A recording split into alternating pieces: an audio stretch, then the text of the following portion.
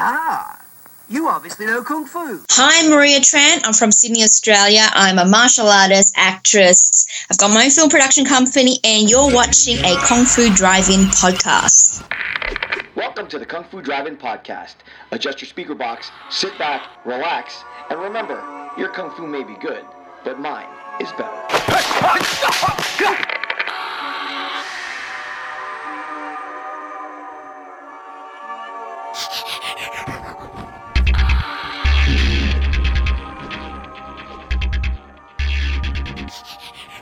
Joining me today all the way from Australia, it's bright and early over there. They haven't even had breakfast. Actress, filmmaker, founder, and CEO of Phoenix Eye Film Production Company, Maria Tran. Maria, thank you so much for joining the Kung Fu Drive-In podcast. Thank you for having me. Yes. It's great to have you. I'm a fan of your work, and we'll get into that a little bit later. But a quick introduction to you. Aside from your film work, which we will talk about, as a martial artist, IMDb lists a few of your martial arts accomplishments. You're a sparring Taekwondo champion in 1989, Shaolin Kung Fu, and Vovinam. How did you get involved in martial arts to begin with? Okay, so for me, I got into martial arts because growing up in Australia, I got, let's just say, bullied and beaten up in school. And going home, my parents were like, that we need to find you a way where you don't get picked on anymore. So they decided to do the most typical thing, as most Asians do, is put their kids in martial arts schools.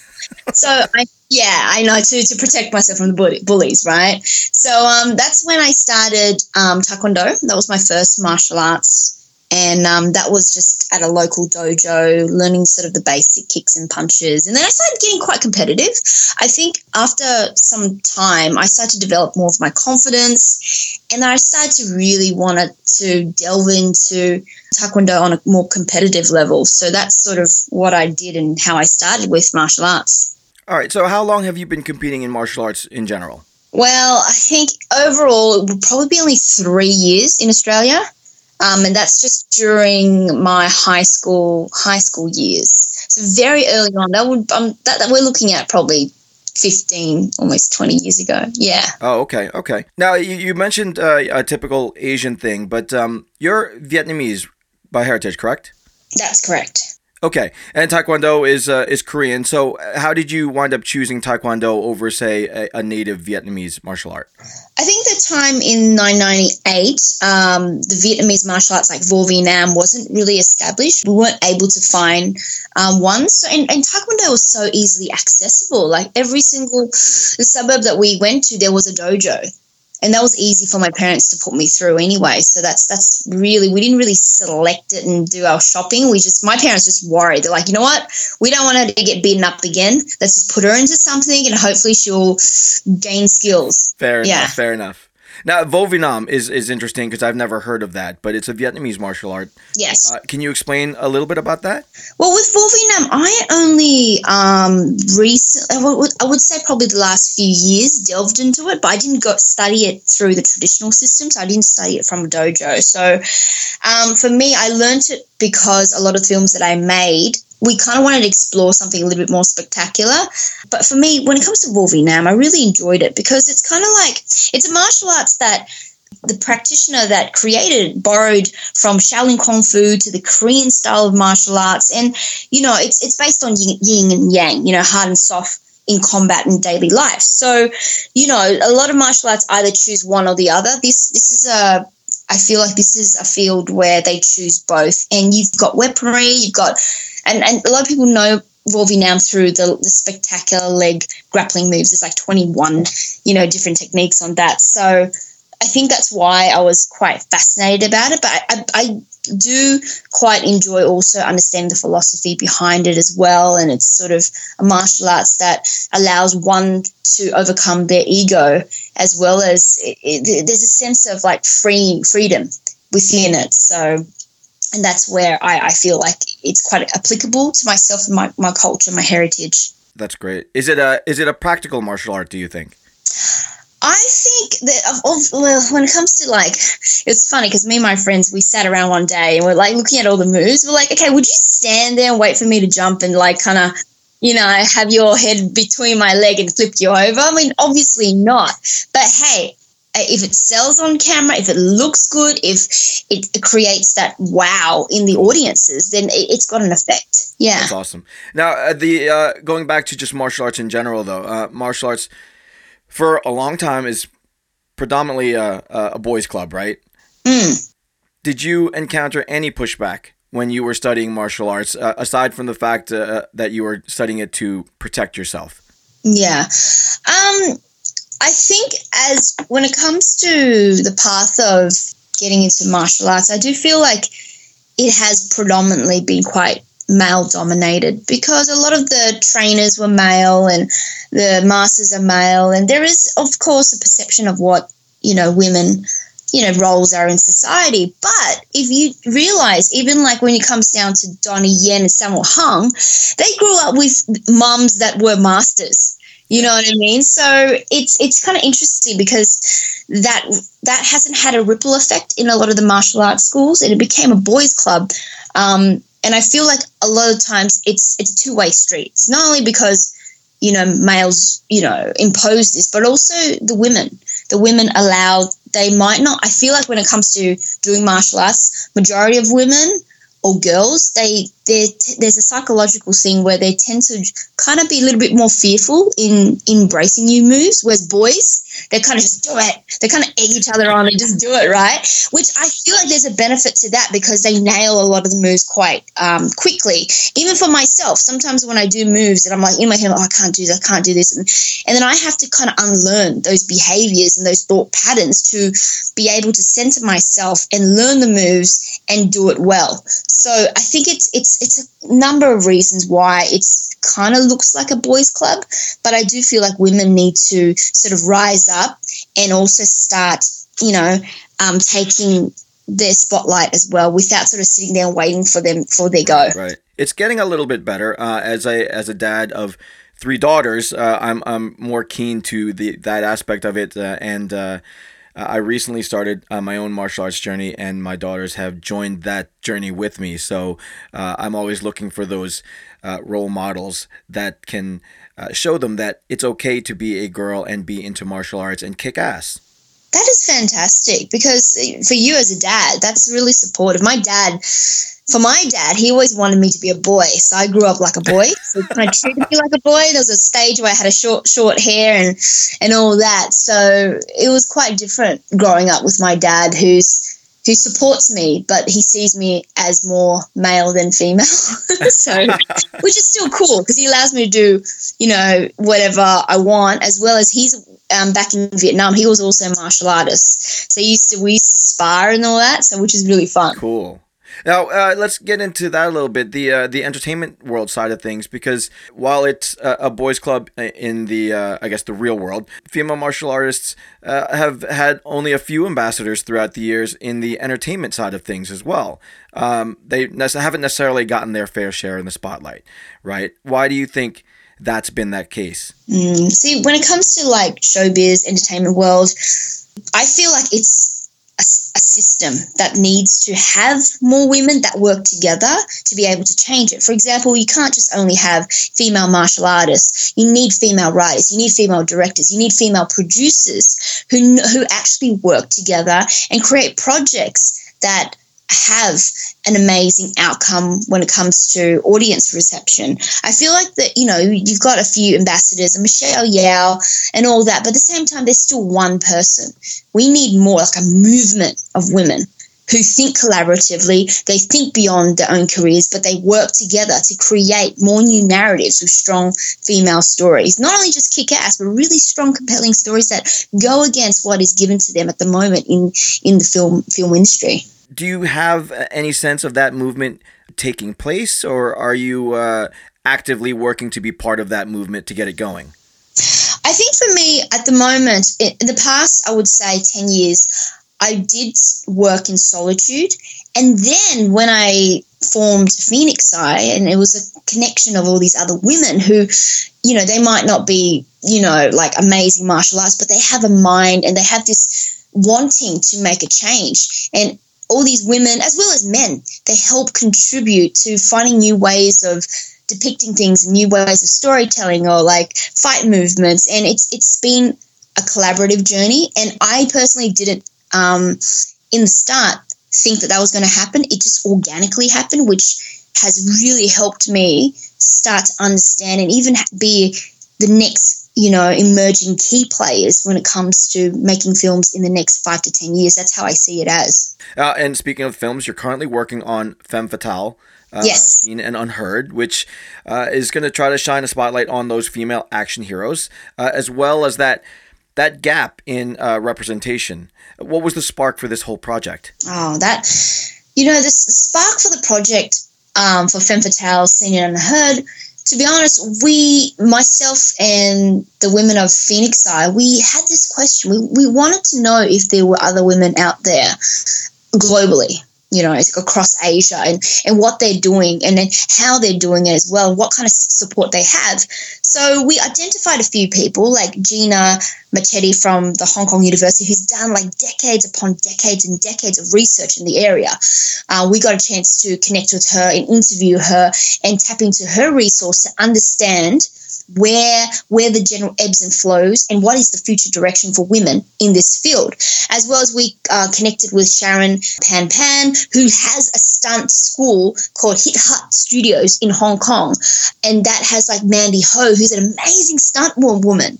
And then we met with Loria Wu, Winky Lai, Mike Leader, who's also given his perspective on what he sees and how he views sort of the flow in terms of how, the needs, the demand and supply when it comes to female action leads. And then we went to Vietnam, met Jingop An, who is an amazing, she's like the Angelina Jolie of Vietnam, and she's been trying to create Vietnamese blockbusters with female leads. And then we went to the Philippines, which we met Vincent and Sarah Chang, and they are an amazing duo. Like, Sarah is so talented. She does the rigging, she does the stunts. I feel like the Philippines, like, my thing is that I really want to find ways to build the bridge across, Southeast Asia and find ways to create narratives that interlink between where I'm living as well as across Asia, or even working in Asia to understand, how the pacing's like. Because in Australia, it takes on average 7 years to make a feature film. 7 years. Whereas in Asia, it takes 8 months. So when I was doing Tracer, it from script all the way to hitting the cinemas, 100 cinemas across Vietnam, 8 months. That is a production line. That's where I want to be working, because I want to be able to continue building on my skills as a filmmaker, but I can't do it in Australia. And that's why the whole documentary allowed us to build these connections. Like Barbara Wong, amazing woman's done like Girls, or Girls versus Gangsters, had Mike Tyson in it. And she was also talking about the experience of what it was like. She started in documentaries and then she got into feature film making. So that was fantastic. And then we got to interview a bunch of stunt women in Vietnam and how hard it is for them to do the stunt work. But at the same time, the safety in Vietnam and in Asia isn't as high standards in the Western world. So it's expected that you're going to break arms and legs and limbs and, crack your skull. It's a normality. And I was like, really? She's like, yeah, I've cracked my skull, broken 5 bones. Yeah, it's normal. Yeah. when I did do that, I didn't go home because I didn't want my parents to find out I'm doing stunts. And I'm like, whoa, you're going against the grain as a woman, and then you can't tell your parents, but then you're also undergoing injury. That's like a lot, to take in. But this is what's happening in Asia, and I find it so fascinating that myself and the girls from Phoenix we had so much insight, that connection to these women and men across Asia to learn more about what's happening. That's so much great talent there. How do you focus all of that talent and perspective into one cohesive film? Well, I think when it came to the documentary, to be honest with you, what happened was in Australia, we pitched it to, let's say, the Australian government. They loved the idea, but they kind of felt that they wanted the documentary to have more of, I would call it like the white savior angle, which I don't like. And personally, I was like, you know what? If you're not going to give us the funding, we are just going to self-fund it and do it. And we went in 13 days, traveled over to 3 countries, stopped over extra 2 countries, and we just filmed back-to-back all these interviews with these women. And also seeing, like, now that we've got all the footage, we can see there are trends in the movement, as well as what women have to go through to come out to the other end. And so we're going to collate this. And there's a part of the documentary that I haven't started to embark on, is actually creating my own female-led action film in Australia, and what the learnings of internationally will help me figure out where to place this film that I want to embark on, whether or not it will work or not. So that's sort of like the second side of the documentary, which we haven't delved into, but that's sort of in the whole scope of it. It's sort of like gathering the information from the experts, but then funneling it down to seeing whether, like myself and the women at Phoenix, are able to practically put it into effect, especially in a country like Australia, where, you don't see a lot of Asians on screen, and when you do, because I've been working in Australian film industry as an actress, and the biggest roles I play are usually very stereotyped, comedy roles, like, you understand, like that kind of role, like people, I'm a meme. In Australia, I'm a meme. They don't know me as Maria Tran, they know me as, Trans Fat, who is like this character on the Australian television show has a pork roll store and a nail salon. She's got massive big hair. She's like a tiger woman. For that, So it's quite interesting that, yes, you can be a martial artist, you can be a filmmaker, but sometimes in the different ecosystems, you're demanded differently. Like in Australia, they like the idea of me doing action, but most of my work is usually the stereotype work. Yeah. Mm. Now, that's a tough burden to shoulder as a filmmaker, because obviously there are voices that you want to represent, and you are representing women, and you're also trying to represent Asians in film. How do you deal with that when you're dealing with that action genre? Because, like you said, you wind up doing that balancing act of trying to fully represent Asians and everything that they have to offer, but then you're stuck with having to provide that white savior stereotype to get the proper marketing, I guess. So how do you address that when you're trying to fight that system? Yeah, I think it's a very delicate balancing act. There's one way I can't sort of say, no, I won't do it. And there's another way where I'm like, I don't want to do this for the rest of my life. But the thing what I realize as an actor, coming from an actor, is if I'm going to do the role, I'm going to do the role so effing well that people will recognize me and they remember me. So I do that. Even though it's chop socky stuff, I'm like, I want to do it well. I'm not going to give, just 50%. I'm going to give 130%, because then people, when they look at me as a martial artist or doing the film action genre, they can look at my other shade and go, oh my God, you can do comedy. That's amazing. I'm like, yeah, because whatever I put my mind to, I'm going to do it well.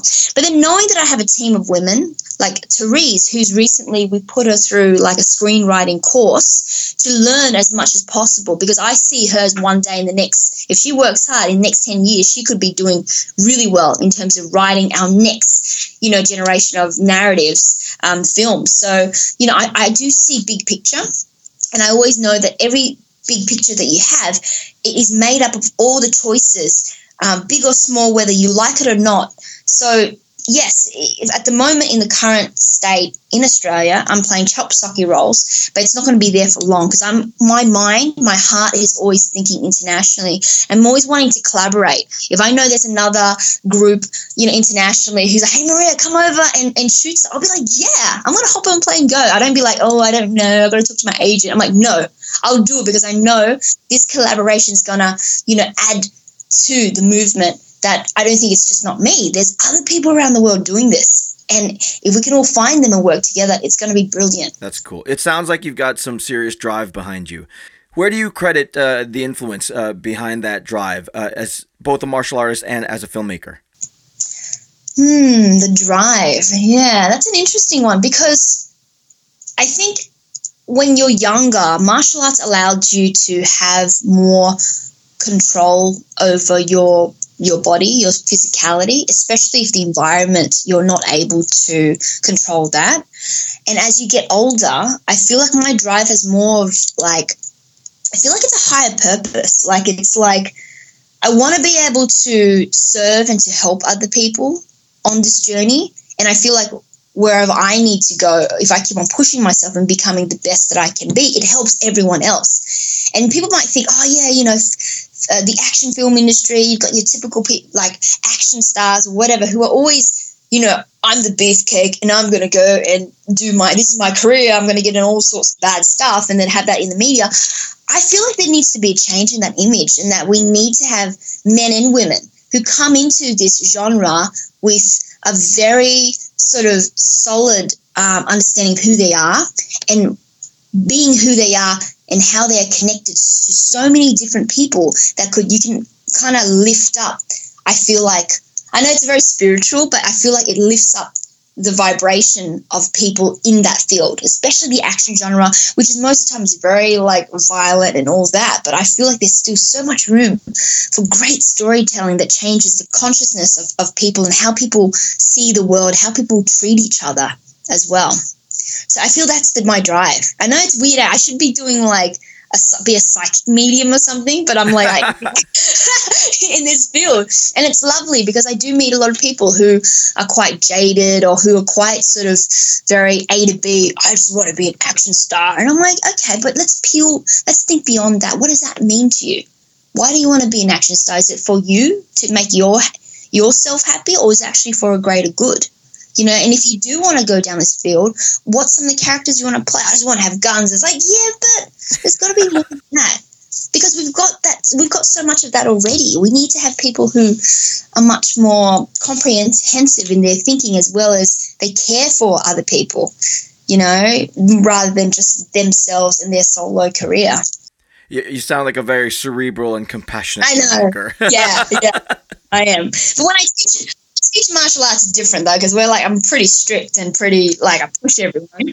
But yeah, I do have this other side of me which thinks on a grand scheme of things, and that's what drives me. That's what I do when I train and when I make films and when I look at scripts and when I look at my colleagues and I can see room to improve, help them, I'll do it.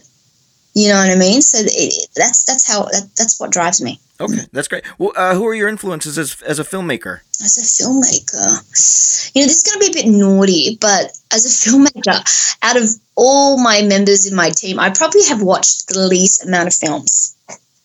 It's the worst. I've watched the least amount of films, but when I do watch a film, I actually don't watch it for the film. I watch it for something that is very, I don't know, like an essence, which is hard to describe what it is. And I'm able to, I don't know, like come up with ideas and shoot things really quickly, but at the same time know sort of the effects of it.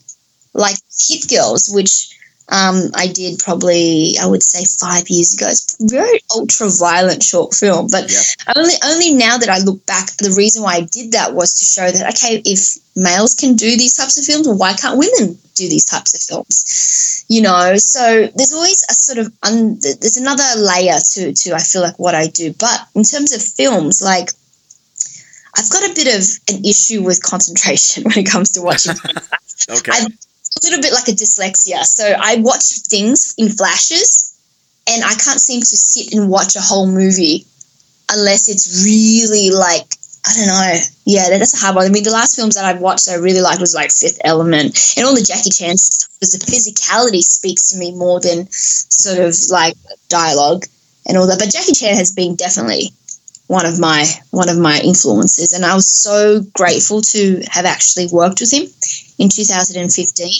He's amazing energy. He's from a different, I don't know, sometimes it felt like he was from a different planet, because the way he looks, I can tell, I can read people to a certain extent.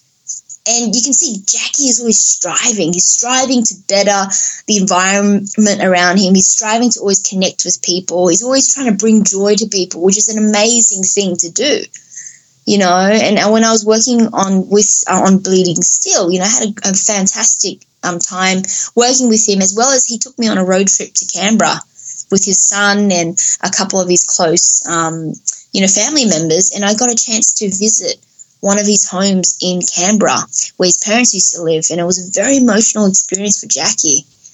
And I was so privileged to be able to have my little camera and document that, you know, and he was okay with that. And I was asking him questions. He was so open to being vulnerable. And that was amazing. And I realized if I was ever to be anywhere as anything, I want to also be able to do that, to be open to people and to give to people, you know, to help serve people. And I think he does that really well. And that's why he's had such a long career, because I think that when working with him, I realized he's not doing it for himself. He's doing it for everyone else, all the people he care about. Because when we have dinners, he'll make sure everyone eats first, and, you know, he really cares for people. Yeah. I've heard that about him, and he's got that ethic that he's not too big for the lowest job, right? Yes. Yeah, he was picking up rubbish on Bleeding Steel when I was picking up rubbish. He looked at me, I looked at him. I kind of got scared, so I looked away and he kept on picking up rubbish, and he started picking up rubbish. And he's such a larrikin on set. He's so funny. Like, one time he came around and he wanted to give me a biscuit. He was, open your mouth. And I was like, oh, no, Jackie, I don't eat. And by the time I said I don't eat, like, biscuits, he's already got the biscuit in my mouth. That's how quick Jackie is. You know, and he walks off, and I was like, thanks, Jackie. Okay. Biscuit. Like as if I'm a parrot, but anyhow. Who else would you credit as influences or maybe mentors in your career? So in my career, my mentors would definitely be, the first mentor I had was Anthony Sito, who then helped me with Hit Girls, and Juju Chan. She's such an amazing person. She just throws herself out there, and she's just been getting project after project, which is really fantastic. Roger Corman is pretty cool. He's 90 and he's still, like, he's got that spark. When I met him in LA after working on Fist of the Dragon. Of course, Mike Leader has always been supportive of my career and giving me solid advice on how to navigate the male-dominated sort of industry. Pretty much they are my solid, and also Jingle Bun in Vietnam, who's a very strong female woman who's also got her own production company, who's also got her set of, I guess, issues when it comes to making female-led projects in Vietnam. So she's always helped me as well. So those are my mentors and supporters. You spoke of Hit Girls. Those films are how I came to get introduced to you, especially the loving homage to the 80s with Tiger Cop. Yes, Tiger Cops. That was fun because myself and my friends, we used to get it together on the weekends, and we just shoot things and experiment and put it on, you know, on YouTube, just so that we can sort of feel like because it was hard. I feel like 10 years ago, getting into the film industry in Australia was hard, and we thought, you know, we'll just make our own stuff and find our own audiences. And eventually, you know, the Australian film industry then funded Tiger Cops as interstitials. But again, we faced issues where in Australia, the narrative, like, you know how there's that Hong Kong genre? I don't think they quite understand that. So they end up taking away a lot of the Hong Kong genre elements from our Tiger Cops. And I feel like, you know, it was hard to explain to them that a lot of times we write around the action and the narrative doesn't have to be so too in-depth, but people watching it for the physicality. And, you know, over the years of working in the film industry, time and time again, I keep on getting into a lot of conflict with, let's say, for example, the stunt industry or within film productions. We're trying to explain to them that, you know, we need to, if we're doing a TV series, we need to find actors who we need either train them up to have that physicality, especially if you want to do something that's kind of the martial arts action genre and you want to tick that box. Otherwise, it'll be doubled. And one of the shows I worked on, I don't want to name the show, but it ended up having every single shot was doubled, which I doubled for the girl. And the only shots that we had of the girl was when she started the fight and ended the fight. And I was like, you can't cheat the audience. The audiences are so sophisticated. They want to see the performers do the action. It's interesting that you talk about Australia having that disconnect in terms of Hong Kong film, only because one of my previous guests, who you've worked with, Richard Norton, is such a huge Hong Kong film icon. Yes. And he's an Australian good old boy, right? Richard Norton, he's amazing. Like, I feel like personally, he should be doing heaps more stuff in Australia. I wish that there was more opportunity because he's an amazing performer. I just feel like he just gets unrecognized in Australia, and that's why he has to go overseas to do projects. And on top of that, he's an amazing when it comes to movement, stunts, coordinating a team, leadership. He's got it all. But in Australia, I feel like his skills aren't recognized, and I'm glad that he's venturing outside to work on, like, you know, big production films, to have his sort of skills and talents utilized. But when it comes to performing, he's amazing. I mean, we always think like 80s B-grade action, but when you put him in a role, he is so invested. We had a scene where he just says painful, and we were just like watching him as he embodies that character without anything. He just went into that character. He gave us so many different variations. Like, do you want that one? Do you want this? I'm like, whoa, we have options. You know, I was this is Richard. This is Richard Norton, and I've grown up watching his fight scenes, and now he's doing a cameo, and he's such a lovely person. Again, you know, all these amazing, lovely people who I feel like are connected to the Hong Kong action cinema genre. You know, and I feel like there are so many things that we can, especially the next generation of filmmakers can learn from.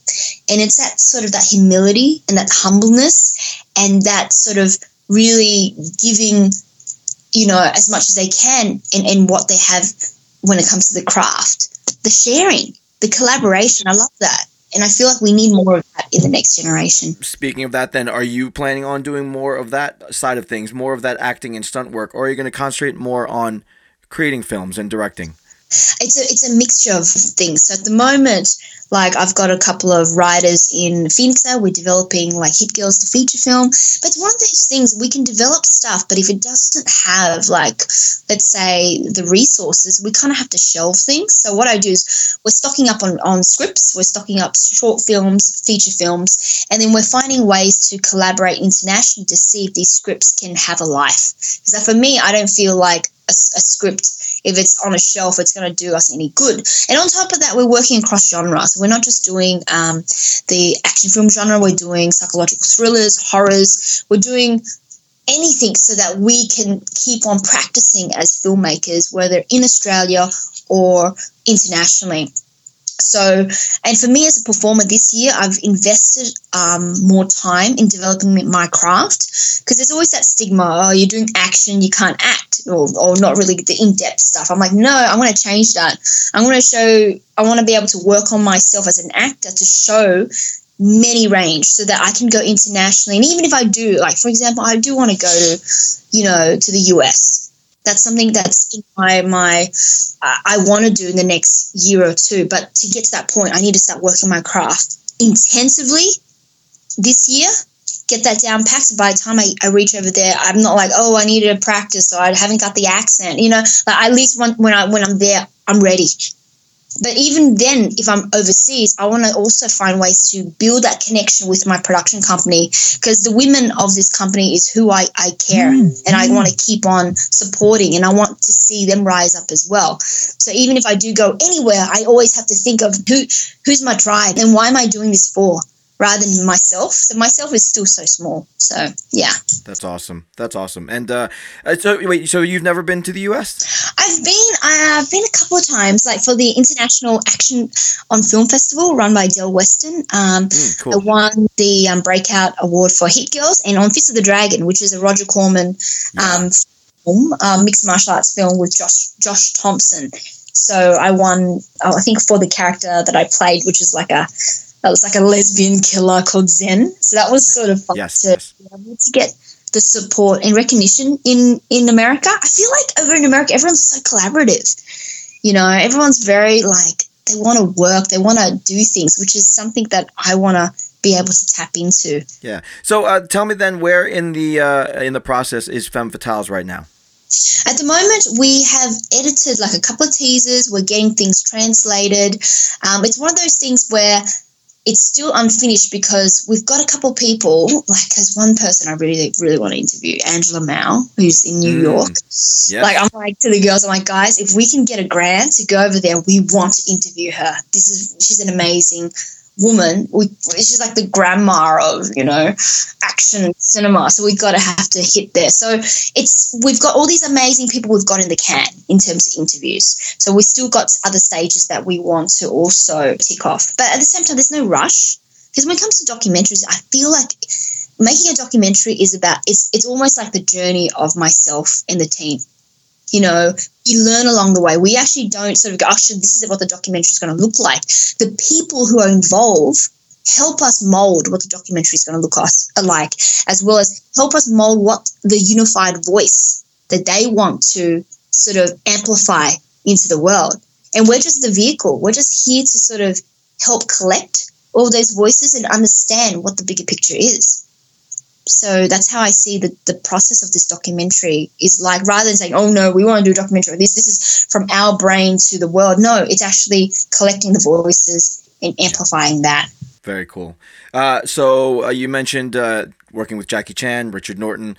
You've worked with Jason Statham as well.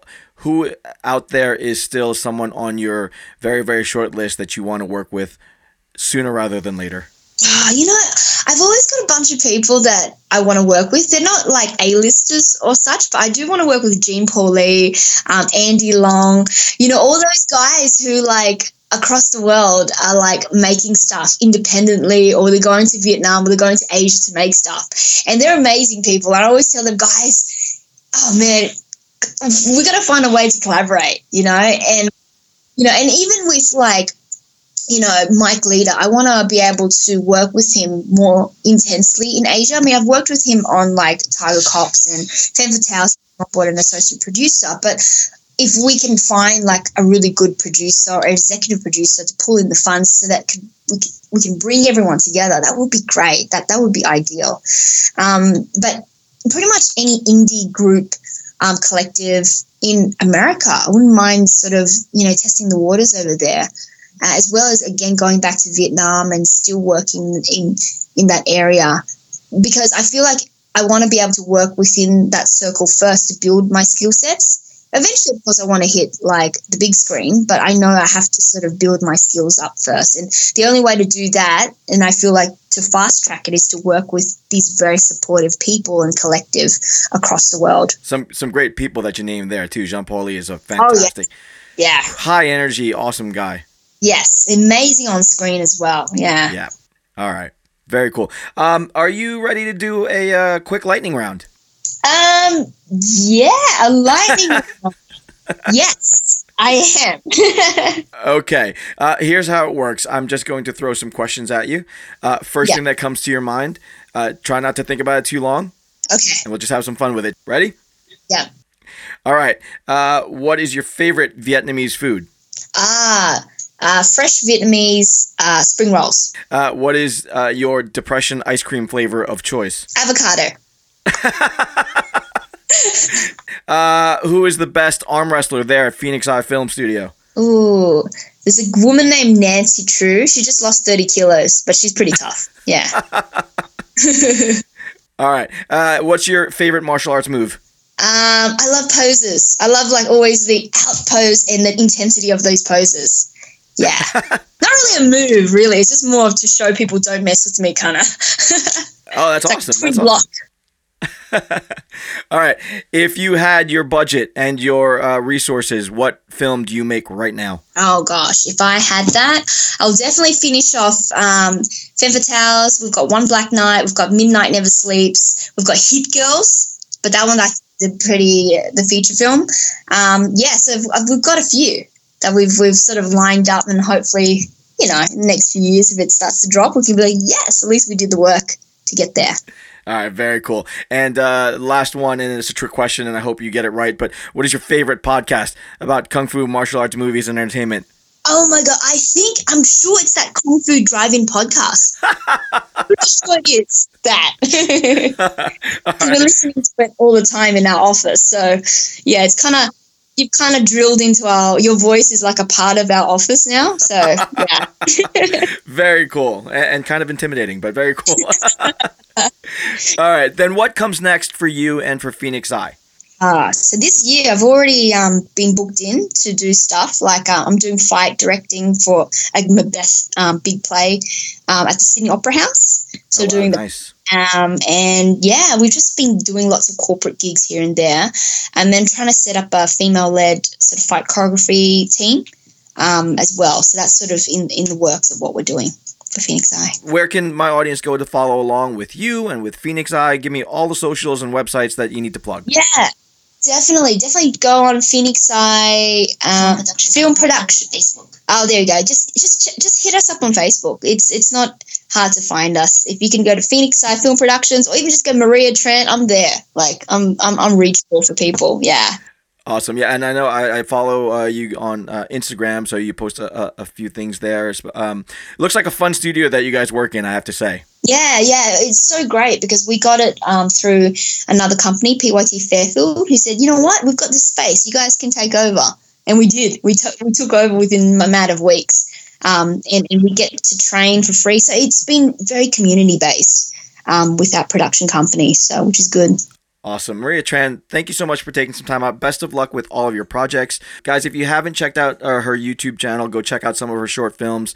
Tiger Cops is hilarious and really, really well done. If you are a fan of the 80s martial arts scene at all, you'll see some loving nods to the action there.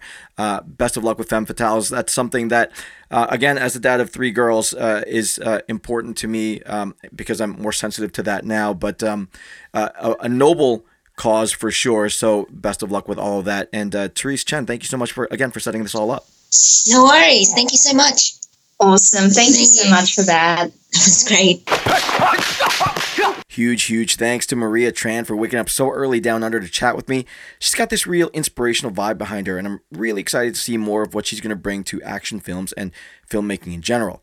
Thanks also to Therese Chen for setting the whole thing up. I had actually wanted to reach out to Maria for a while, so it was very cool when Therese got in touch with me, and I was finally able to process that they're speaking to me from about 14 hours in the future. Next time we talk, I got to remember to ask for lottery numbers. Thanks also to Phoenix Eye Films for inviting my show into their workday. Most of my Australian listeners are concentrated in Victoria and New South Wales, it looks like, so shout out to my Aussie mates. Phoenix Eye looks like a cool, fun group of people, so check the show notes for links to their Instagram and other socials. I'll also post links to Maria's socials and her YouTube page where you can see more of her kick-ass videos like Tiger Cops and Hit Girls. And best of luck to her with Femme Fatales, Seen and Unheard. That's a project that I'm going to be following closely, so I hope it gets done sooner rather than later. In the meantime, keep tabs on me with all my socials and hit me with an email at kungfudriving@gmail.com. If you're on Twitter, please don't forget to check in on my Castaways brethren who are all doing some cool stuff in the indie podcast scene. Until next time, Poison Clan. Peace. Poison Clan rocks the world.